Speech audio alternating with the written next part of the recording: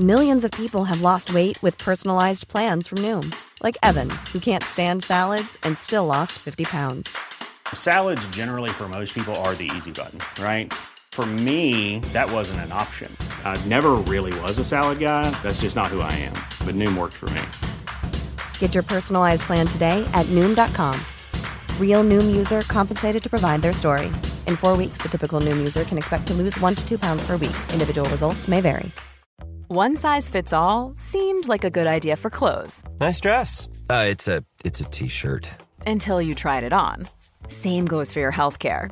That's why United Healthcare offers a variety of flexible, budget-friendly coverage for medical, vision, dental, and more. So whether you're between jobs, coming off a parent's plan, or even missed open enrollment, you can find the plan that fits you best. Find out more about United Healthcare coverage at uh1.com. That's uh1.com.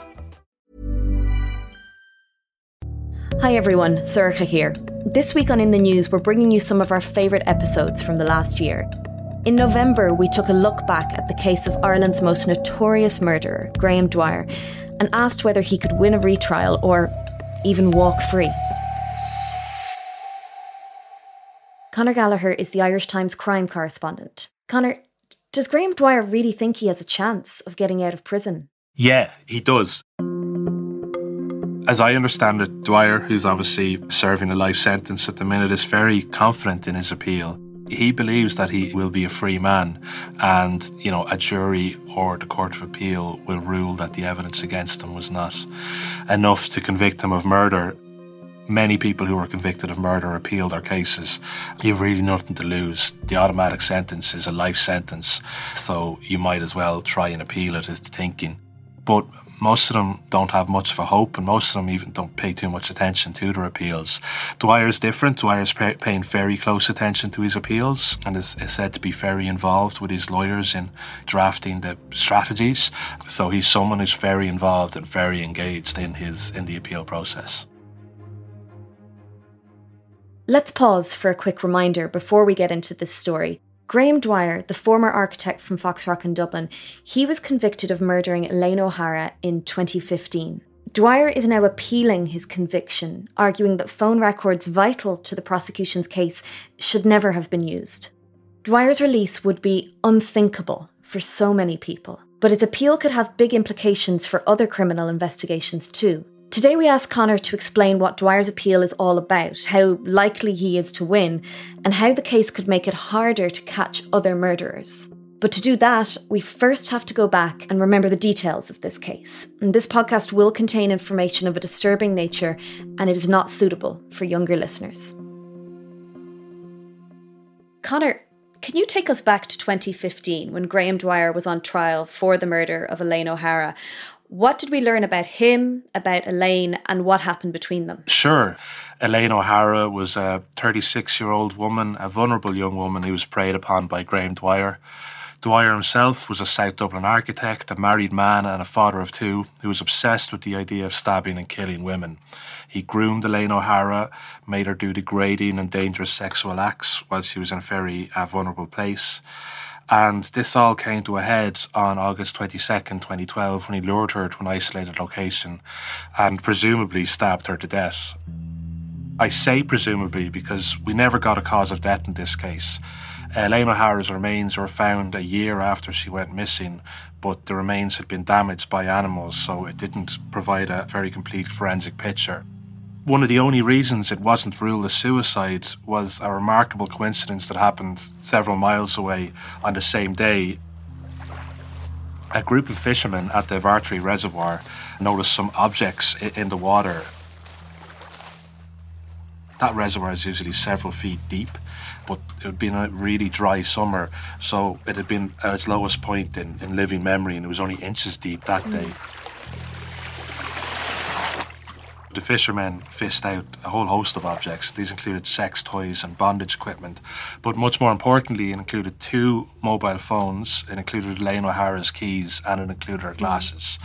And those were the clues which would eventually lead to Graham Dwyer's arrest and his ultimate conviction in 2015 and the imposition of a life sentence shortly afterwards.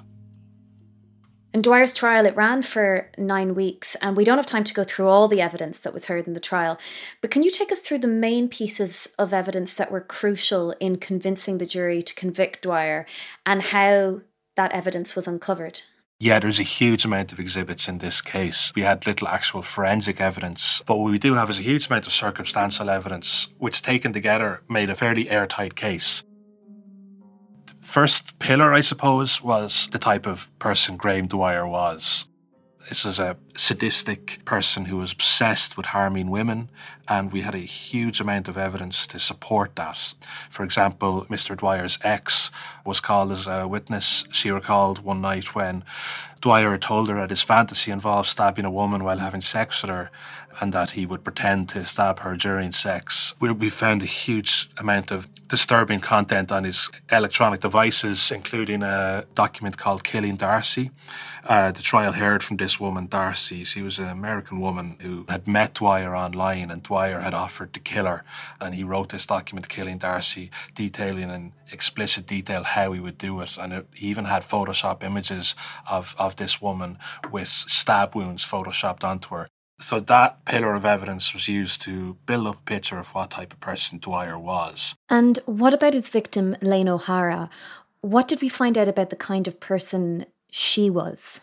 This is important. The second pillar was what type of person Elaine O'Hara was, as it showed the jury that she was the perfect victim for Graham Dwyer. She was lonely, she was vulnerable, she was someone who had, at times, very severe mental health issues, someone he thought, at least, that if she went missing, people would think it was a suicide. We heard medical records and evidence from her friends that she was a childlike woman and wore her heart on her sleeve. One medical chart that was read out in court just said the words, "supportive dad, no friends." She was willing to take risks to alleviate her loneliness. This included meeting up with men she found online on fetish sites and BDSM sites. And it's believed that one of these sites is where she first encountered Dwyer, who used the name Architect 77. She had a desire for company and for a normal relationship. She wanted a child. She desperately wanted a child. We heard that she loved children and worked in childminding. And for the chance of having a child, she would put up with a huge amount of abuse. She would let Dwyer stab and suffocate her. This was when Dwyer was basically offering to give her a child if she would help him kill someone, as he phrased it, a life for a life.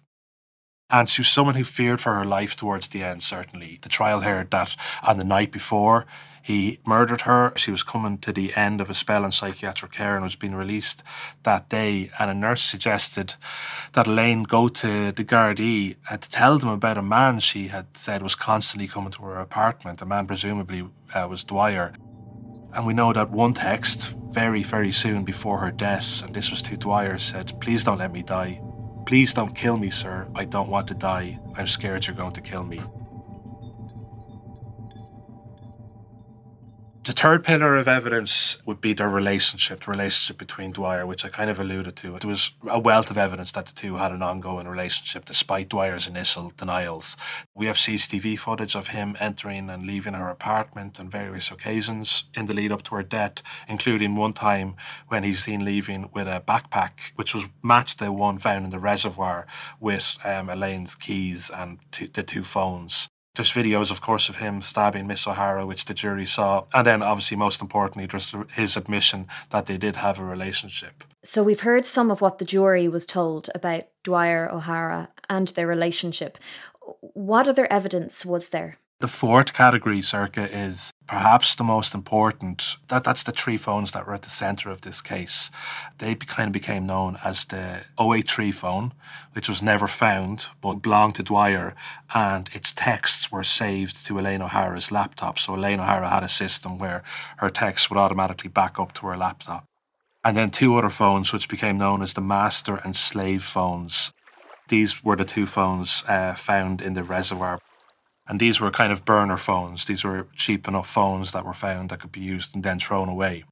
The 083 phone, let's start with that. Analysis retrieved 2,639 communications between this phone and Miss O'Hara's iPhone. These texts talked repeatedly about the urge to rape, stab and kill Elaine O'Hara. On another occasion, the user of this phone, which we now know as Dwyer, described 4 ways he could kill Miss O'Hara. Crucially then, he sent a message saying they needed to get new, untraceable pay-as-you-go phones, which he would get under fake names. Then the 083 phone drops out of use and the master and slave phones came into use. He kept the master phone and gave the slave phone to Miss O'Hara, and these were in use in the weeks leading up to her death. There's many, many texts, but I'll just give you a flavour of some of them that, as I feel they're important to the case. One text to Elaine O'Hara said, "If anything to happen to you, who knows about me?" Another said, "Okay, but I must see blood and I want to do it outdoors." These texts continued up until August 21st, the day before Elaine was discharged from hospital. He wrote, "I know you will be well bound and gagged, tied to a tree deep in a forest. I have a spot picked out." And on the day she disappears, he directs him to go down to a rural location and he says, "Go down to the shore and wait." And as we know, Elaine O'Hara's remains were found in a wooded, isolated area. That's a very broad overview of the evidence against Dwyer, which was used to convict him. Mr. Dwyer sat hunched in the dock and sighed deeply. Mr. Justice Hunt told the jury that he agreed with their decision 110% based on the evidence. Coming up, Graham Dwyer has already won some legal battles in his quest for freedom, but can he win his appeal? Hey, it's Danny Pellegrino from Everything Iconic. Ready to upgrade your style game without blowing your budget? Check out Quince. They've got all the good stuff, shirts and polos, activewear, and fine leather goods, all at 50 to 80% less than other high-end brands. And the best part? They're all about safe, ethical, and responsible manufacturing. Get that luxury vibe without the luxury price tag. Hit up quince.com/upgrade for free shipping and 365-day returns on your next order. That's quince.com/upgrade. Ever catch yourself eating the same flavorless dinner 3 days in a row? Dreaming of something better? Well, HelloFresh is your guilt-free dream come true, baby. It's me, Keke Palmer. Let's wake up those taste buds with hot, juicy pecan-crusted chicken or garlic butter shrimp scampi. Hello Fresh. Stop dreaming of all the delicious possibilities and dig in at HelloFresh.com. Let's get this dinner party started.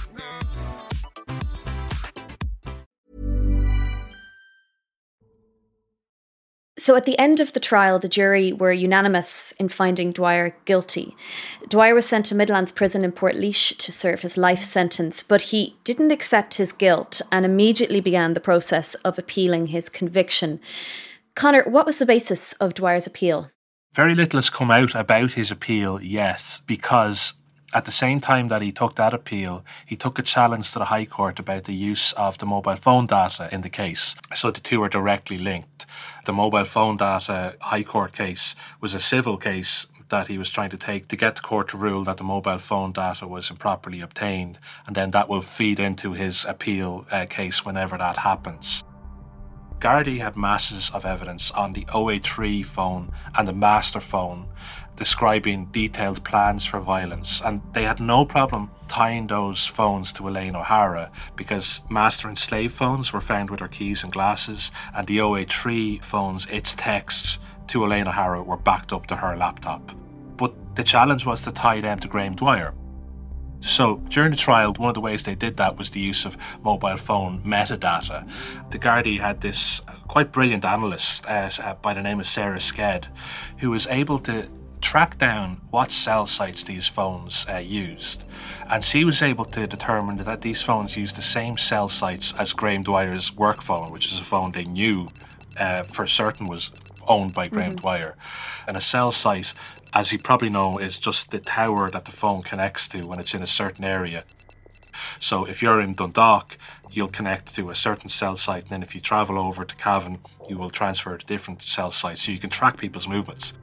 You know, if this happened a few times, it'd be coincidence, but the court heard that these phones followed his work phone like a shadow. You know, where the work phone went, these other phones followed, and that included all the way out to the west of Ireland. So that's really conclusive evidence linking him to those phones. And they were also able to use this metadata to confirm that his main phone was turned off in the hours before the murder and turned back on afterwards. So that brings us back to Dwyer's case before the High Court. Gardaí were able to tell what cell sites the phones were using by making a request to telecoms companies, which is something they do all the time. Under a 2011 Act, these companies are obliged to keep mobile phone metadata for 2 years. That Act was introduced to give effect to an EU directive, which was introduced to harmonise data retention across the European Union. However, the European Court of Justice later struck down that direction as overly broad. So Graham Dwyer argues that means that the Irish 2011 law, which gives effect to that direction, is also invalid, and therefore it follows that the Gardaí had no power to get this metadata from the phone companies. Convicted murderer Graham Dwyer has won his legal action against the Garda Commissioner and the state over the law allowing data from mobile phones to be kept and to be assessed. So this case went all the way to the Irish Supreme Court, who then referred it to the European Court of Justice. A national court, such as the Supreme Court, from which there is no further appeal, is obliged to make a reference to the Court of Justice of any issue of European Union law. The arguments were heard there last month. A ruling is expected sometime in the coming months. That's going to be very keenly watched by a broad spectrum of people. So, Conor, what is the path forward for Dwyer's attempt to get out of jail now? So, all the indications are, and this is still speculation, but just kind of reading the tea leaves to a certain extent, all the indications are the European Court of Justice are going to rule that the Irish data retention regime is invalid. They've made similar rulings in separate but very similar cases concerning other countries. So if they do say that the Irish data retention regime is invalid, the matter will go back to the Supreme Court, which will likely strike down the Irish law. So that's obviously very good news for Graham Dwyer. It allows him to go back into the Court of Appeal, where his original appeal was lodged, and say, you know, this law that you used to get my phone records is invalid. You have to at least give me a retrial, and that evidence has to be excluded.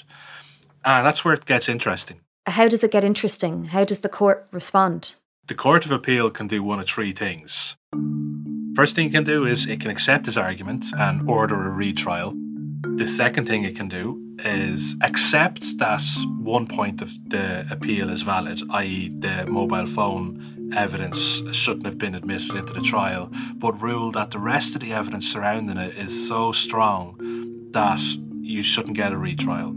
Or it can reject his arguments completely on the basis of what's become known as the JC ruling.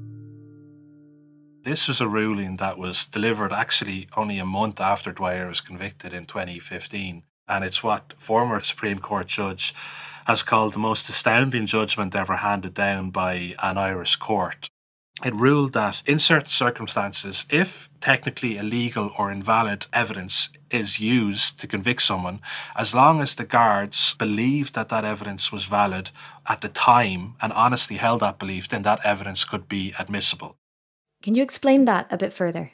Just to use a simple enough example, if I was a guard and went to search your house for drugs, but I spelt circa wrong, technically beforehand that might have been grounds for throwing out the results of the search in court.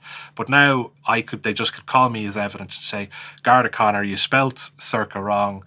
Was that an honest mistake? And it's like, yeah, my mother's name's Circa and she spells her name like that. I didn't realise there was another spelling of it. And the judge, under JC now, the judge can say, yeah, that's fair enough. It was an honest mistake. He was acting in good faith. The evidence of the search stays in. So what you're saying is the state can use evidence against you, even if they got that evidence illegally, as long as they didn't mean to get it illegally. So that's what's probably going to become crucial to the Graham Dwyer case. When the guards got this mobile phone evidence from the telecoms companies, they had no way of knowing that the regime would later be struck down by the European Court of Justice. It just wasn't feasible. It wasn't a live issue. It was percolating through the European courts at the European level, but it hadn't filtered down to Ireland, and there's absolutely no reason for a Gardaí to suspect they were acting outside of the law. So under JC, and it's a very simple test, that evidence would stay in. So the Court of Appeal in that instance can say, well, JC means this mobile phone evidence stays in, so you've no chance of winning again at retrial, so no retrial. Or they could say, oh yeah, fair enough, the mobile phone evidence is now invalid. you can have a retrial, and the trial court can deal with the mobile phone evidence. And then in the trial court, they just do the JC test. So they ask the guard, did you honestly believe you had the legal right to this telecoms data? And the guard will say, yes, I did believe it at the time. And then they just use all the same evidence again and just rerun the whole thing again. And you presumably get the exact same result, i.e. conviction. You've been speaking, Conor, to legal experts about whether Dwyer's retrial could be a real possibility or not, and whether he could be convicted again. What are they saying to you? The consensus is that he has little to no chance of getting a retrial in the first place. And if there is a retrial, they still have more than enough evidence to convict him. But very, very few people think it has a chance of getting that far. Now, he does have other points of appeal, but none of them, as far as I can gather, are particularly strong or nearly as strong as the mobile phone stuff. Let's say Dwyer actually does win a retrial. What will happen then? So say the worst case scenario occurs and Dwyer does win a retrial and the mobile phone cell site evidence is excluded. It's unlikely, but stranger things have happened.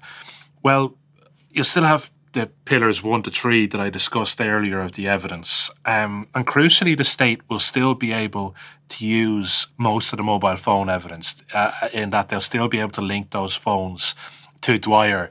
And that's because the cell site data was just one string to their bow during the trial.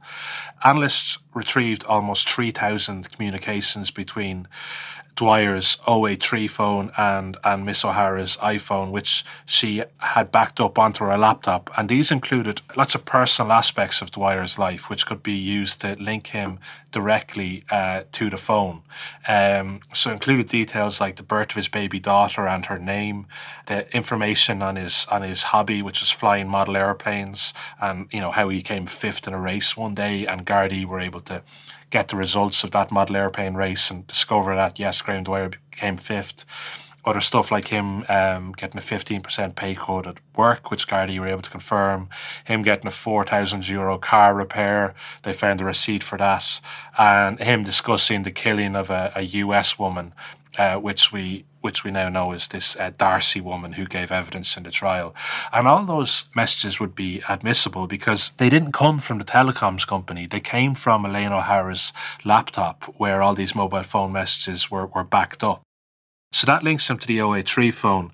Linking him to the master phone, which was found in the reservoir along with the slave phone, and which was used in the weeks immediately preceding Miss O'Hara's death, is a little bit trickier without the cell site data. But you can still do it. For one thing, you can link the master phone to the 083 phone, in which you can link to Dwyer, because at one stage in 2012, Dwyer texts Elaine and says, we need to start using untraceable pay-as-you-go phones. And then from that point on, he doesn't message her from the 083 phone anymore, but the messages start up from the master phone. That links that phone to Dwyer through that avenue. And also, the tenor of the messages sent from the master phone and the 083 phone, they're the exact same type of thing being discussed, rape, murder, how he would do these certain things. So there are other ways. It's a little bit trickier with the master phone, but it's by no means an insurmountable hill to climb. Despite his own personal confidence in a retrial and the potential that he might be released, is it safe to say that it is highly unlikely that Graham Dwyer will be walking free? Yeah, not to give a hostage to fortune, but yeah, it's incredibly unlikely Graham Dwyer is going to be successful based on this mobile phone data, at least, unless there's some other ace in his sleeve relating to the case. He doesn't have any reason to be optimistic about even getting a retrial in the first place.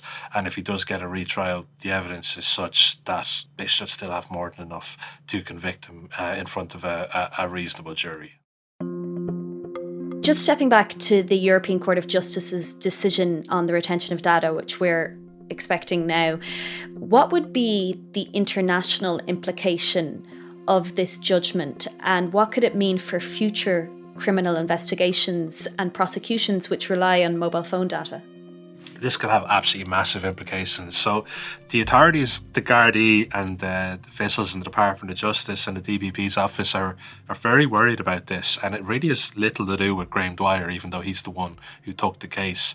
And that's because the JC case will likely protect the evidence as it relates to Graham Dwyer and other investigations from that time, because the Gardaí would be able to use that evidence because they were acting in good faith when they got it.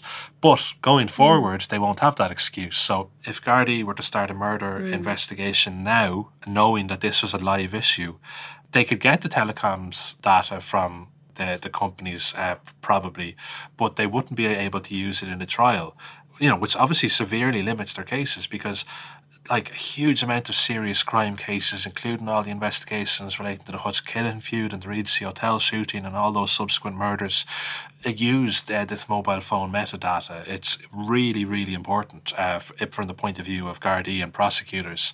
So that if the ECJ strikes it down, that's going to create a big problem for the prosecuting authorities. Now, there is the general hedge of bill that's been floating around for the last couple of years, which they think might fix some of these issues. If the ECJ strike it down, everything won't collapse immediately. It'll still have to go back to the Supreme Court, who will take their time, maybe take another couple of months to figure out how to interpret the ECJ's findings, and that'll give the government time to introduce this bill. But who knows what roadblocks that bill will run into, and even if that will be enough to fix the problem. The issue here is the ECJ's point is you can't have a mass data retention. You can't indiscriminately collect everyone's mobile phone data and store it for 2 years, because lots of these people have, or vast majority of these people haven't done anything wrong. But they say targeted retention is okay. But the guards will say, well, we're not mind readers. We can't tell who's going to commit a crime, so we can't retain just the data of the people we think are going to commit a crime. So there has to be some other workaround. The solution to that is not at all clear. That's all for today. You can read more from Conor Gallagher on Graham Dwyer's appeal and the European Court of Justice decision on data retention at irishtimes.com.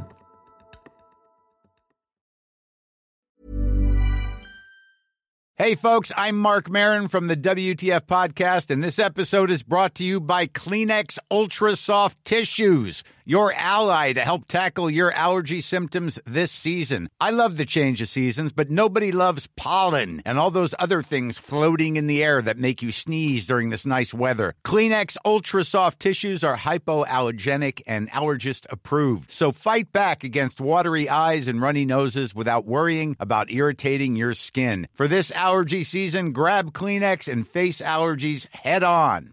Ever catch yourself eating the same flavorless dinner 3 days in a row?